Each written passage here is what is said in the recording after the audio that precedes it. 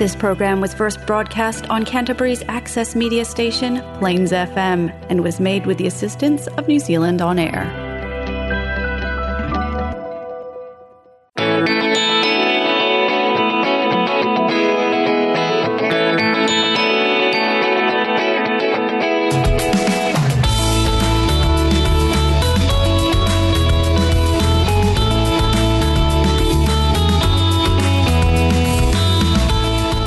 Hi, and welcome to the Alcoholics Anonymous radio show here on Plains FM 96.9.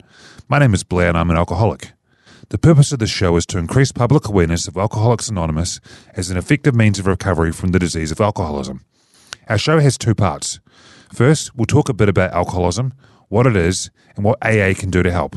Then we'll interview a recovering alcoholic who is an active member of AA. I'm now going to ask our guest to read the AA preamble, which is read at the start of every AA meeting. Hi, I'm Ian and I'm an alcoholic. Alcoholics Anonymous is a fellowship of men and women who share their experience, strength and hope with each other that they may solve their common problem and help others to recover from alcoholism. The only requirement for membership is a desire to stop drinking. There are no dues or fees for AA membership. We are self-supporting through our own contributions. AA is not allied with any sect, denomination, politics, organisation or institution. Does not wish to engage in any controversy, neither endorses nor opposes any causes.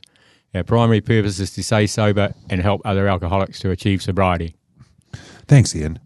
So what is alcoholism? Alcoholism is a disease, not a disgrace. There's no shame in having an illness or a disease. An unusual feature of this disease is that it will do whatever it can to convince you that you do not have it. However, once it has a hold of you, the progression of symptoms is like the classic disease model, and the victim is as helpless as a sufferer of cancer. If you are an alcoholic, you're at the beginning of a long road that usually ends in one of three places: prisons, institutions, or death. If you think this sounds dramatic, we can assure you that our collective experience has shown this to be true. The challenge is to convince the alcoholic to admit that they need help and become willing to seek it. Denial is a major symptom of alcoholism. The alcoholic is often the last one to recognize it and admit that they have it. Our definition of alcoholism is that it is an allergy of the body coupled with an obsession of the mind. The allergy is the physical aspect of the disease. After having the first drink, the phenomenon of craving develops and we lose control over when we will stop drinking. The old saying is, 1 is too many and 1,000 is never enough. And yet, because of the obsession of the mind, the mental aspect of the disease, the alcoholic is compelled to keep picking up the first drink. This makes us powerless. We often hear from sober alcoholics that many doubted whether life could be fun without alcohol. Fortunately, those same people report that their lives have improved dramatically since they became sober. The 12-step program of recovery, which is discussed at meetings and which is outlined in the Alcoholics Anonymous Big Book, is how we get sober and maintain our sobriety, one day at a time. This program has a proven track record of helping otherwise hopeless alcoholics to achieve long-term sobriety and recover. It has taught us how to enjoy life as sober. Okay, for anyone who's just joined us, you're listening to the Alcoholics Anonymous radio show here on Plains FM 96.9. We're just about to interview an AA member who is going to share their experience with alcoholism. So let's meet our guest. Would our guests like to introduce themselves and give us a quick sketch of who you are? Hi, I'm Ian and I'm an alcoholic. So how old are you and how long have you been sober? I'm 59 and I've been sober 8 years and 8 months. Cool. And what do you do for a living, Ian? I'm retired. Awesome. Any family? I got a wife. Cool. And can you tell us a little bit about your childhood? My childhood was brilliant. I had great parents. I was born in Scotland. We immigrated here when I was 6. And before we came here, I looked all around Scotland, England, Wales, Ireland, went somewhere in the continent. And yeah, everything was made to give us kids a better life. There was no drama, no nothing. We came here, it was still the same. The only strange thing, probably I've been to about 12 schools, which wasn't really impressive, always being the new kid. But yeah, apart from that, I had a pretty happy, very good childhood. All right, thanks, Ian. So with that in mind, so when did you actually start drinking and how did it progress? I first got drunk when I was 10. It was a New Year's Eve party. The parents were sort of in the lounge area and there was a few kids in the kitchen where all the alcohol was. and there was a door to the backyard where the kids could go out and play. I thought I'd find out what the intrigue was and what all the parents were doing. And I got hammered. And I was sick as a dog. Threw up everywhere. And it was within 2 weeks I did it again. And I would say by 12 or 13 I was chasing pretty hard. The only thing that held me back was availability and money. And by 16 I was working and I was an everyday drunk. And that carried on till I was 50. As far as I know, I had 3 days off in that time, in the 34 years. And only one of them was by choice. Bit of an experiment. Sickest day of my life. And so how did you drink, Ian? Did you drink socially or drink alone? What was it like? Either. It didn't really matter. I was pretty social. You'd go out after the pub. I belonged to a lot of sports things when I was younger.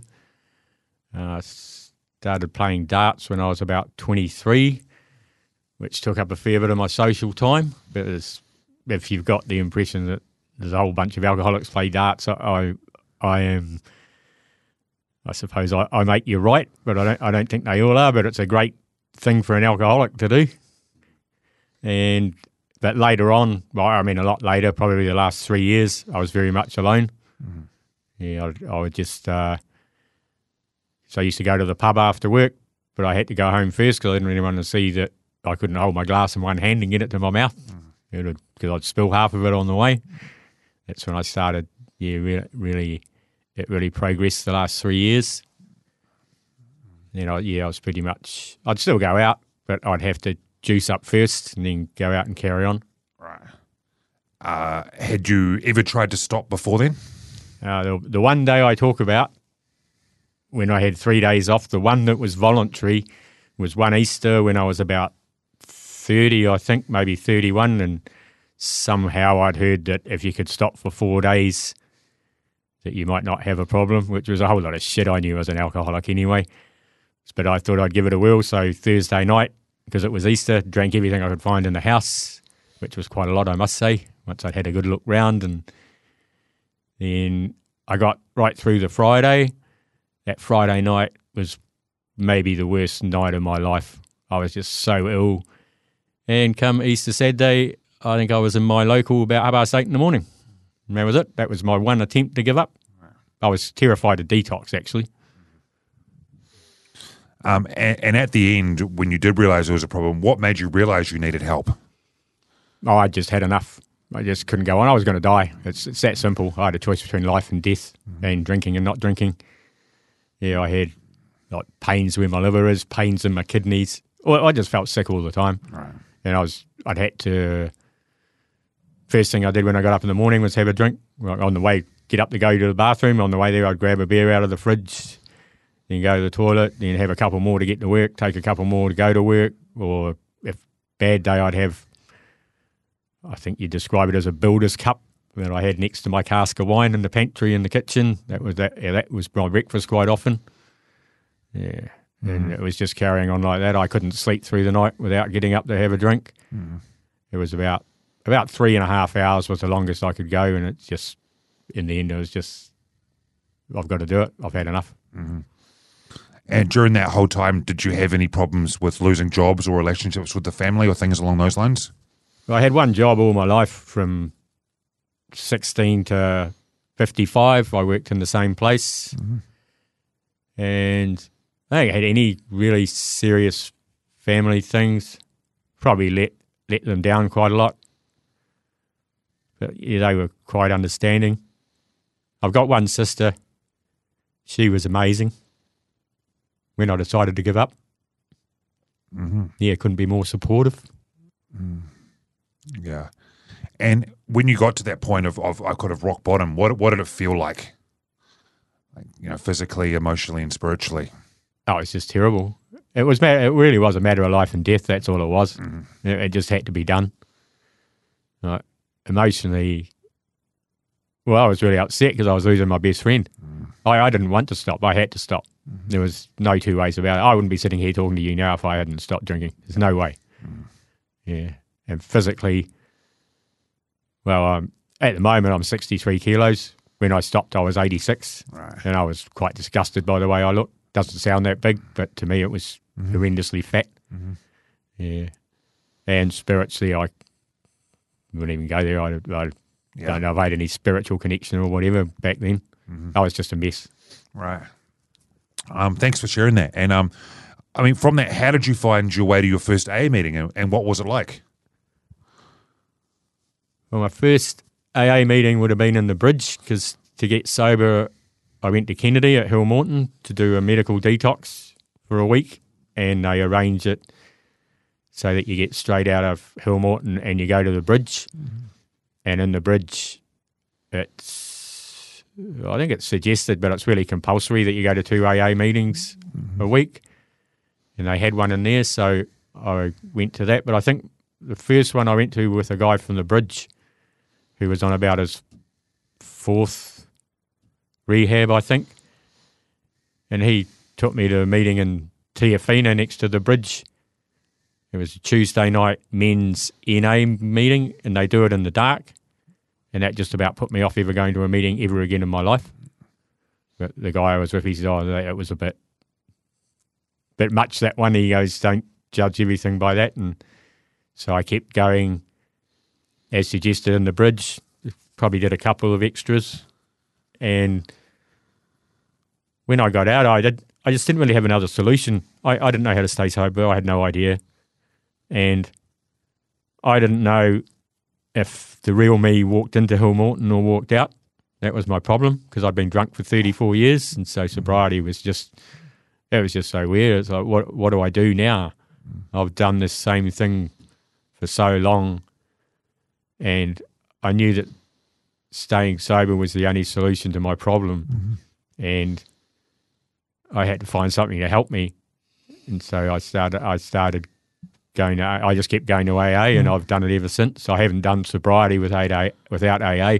I don't know if I could. I don't know if it would work, and I can't see any reason why I would want to find out in case it didn't work. Yeah. And when you first got there, how were the members of AA? How did they treat you? Well, I pretty much hid from everybody. It took me about a year to speak to anyone. It didn't matter what meeting I went to. There was one that I go to all the time. I still go to it, and I go to a few others, but I'd just sort of go in. If I was asked to share, which was pretty rare because I'd try to hide, but if I was, I would decline. This was for about a year. I just didn't really socialise with anyone. I think that came from all my close friends died when I was drinking, and I didn't want any. I still don't really have any close friends. That doesn't worry me at all, but I actually, when I was drinking, when my last one died, I was 35 or 36, and I decided then that I'm not going through that pain again. So I just set out so that I wouldn't have any. I don't think an alcoholic needs any help for people not to like him, but I was definitely helping that process along, just to avoid the pain. And yeah, I think that made me very self-absorbed, I would say, and I think I still am. Yeah, I still pretty much keep myself to myself. But once I started talking to people and mingling with people, it's been a great journey. There's a lot of people I like. Well, I don't think I've ever met anyone that I don't like in AA, actually. We're all changed people. We're all trying to change ourselves into a better version of what we used to be, I think, and I think that's got a lot to do with it. I certainly trying to be a better version of what I want to be. When I first went to AA, I simplified it to the golden rule: do unto others as you would have them do unto you. And that's how I've done it all the way through, actually, and it's quite amazing. Like, you walk down the street and smile at people. Some of them even smile back. It's amazing life, actually. Nice.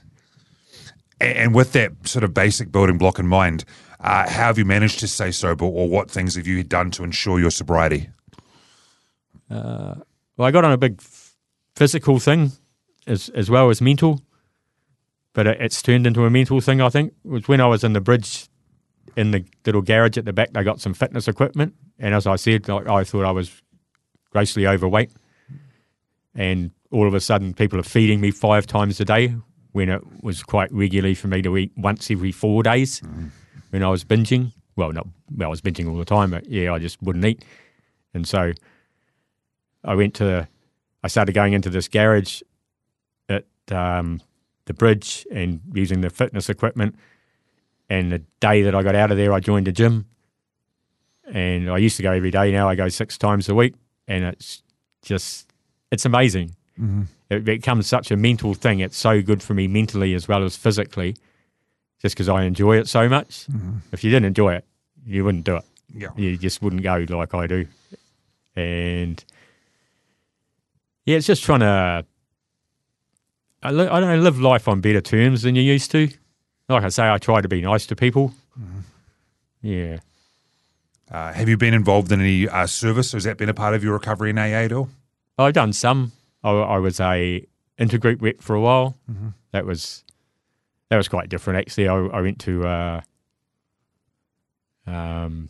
conscience meeting, and all these people were saying, "Oh, I think it was the first one I went to," and all these people go, because they invited me, and we need an intergroup rep, and everyone's looking at me. So like, all right, I must have put my hand up to do this, and that was explained to me. But that's the only real service I do. I see service as like doing this that I'm doing now. Mm-hmm. A couple of weeks ago, I did a speakers meeting. That's something I never thought I'd do. I spoke for about 40 minutes. I don't think I've ever done that in my life, especially speaking about myself. Probably didn't really find anything interesting in it before. And yeah, just sharing and talking to other members. That's cool. And you've touched on it briefly already, but how would you describe yourself and the life you have today? How do you feel within yourself since you became sober? My life today is great. It's just so easy, I suppose. It's a bit strange to put it that way, because staying sober is not easy, but my life is easy because it used to all be just about drinking. That's all it was about. It's just, well, as I say, I had to drink before I went to work, had to drink at work, I go to the pub at lunchtime. That's all gone. And I'm retired now. I got made redundant and retired at 55, so yeah, everything's cool. I'm happy I get up, go to the gym, and I can go home and read a library book for the rest of the day, and I'm happy as. I try to do a job at home most days. There's always something to do. But yeah, it's just it's serenity, I think, is the word. It's a word that's used a lot in AA, but I've got to keep my serenity. If I go out there and something upsets me or someone upsets me or something like that, that's when I'm going to lose it. That's when I look at my alcoholism as I've got a tiny little cat sitting inside me, like about half the size of your thumb, and it's just sitting there doing nothing. But if I start getting upset, it'll start purring, and it'll need some attention. And if I don't give it that attention, it'll start roaring, and next minute these claws are going to start running up inside of me, and I'm going to have to deal with that. So, yeah, my life's pretty cool. As long as I keep my serenity, everything's good.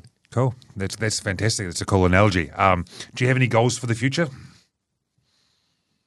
Not particularly. I've never really set many goals. I